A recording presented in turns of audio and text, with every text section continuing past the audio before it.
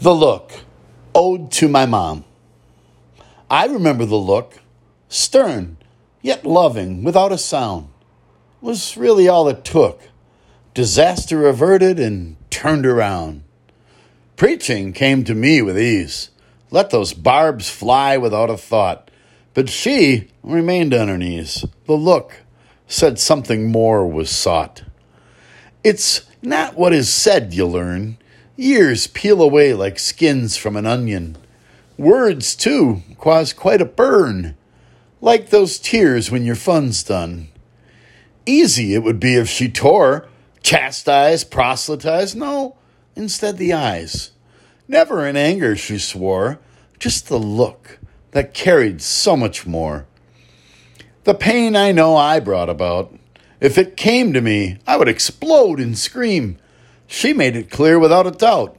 Tears of sorrows, prayers, the unwavering beam. The look is not a memory but a part.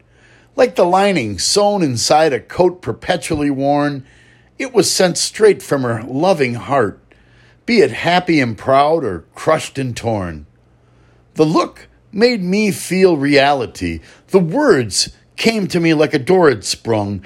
Each day they pervade my mentality. Comfort, compassion, fresh air to fill my lungs. I gaze upon my grown son. I remember the look as I lose my cool, act a fool, so hard to keep from coming undone. Her look, you see, followed one simple rule. Love is not in a store, a song, or a book. You cannot go online and Google it for a cue. It comes from the heart, the look. It's in your soul. It's not anyone else but you. You can practice the look in a mirror, but it will not be something you plan or rehearse. Nor has it anything to do with fear, not a fancy prose or well-read verse.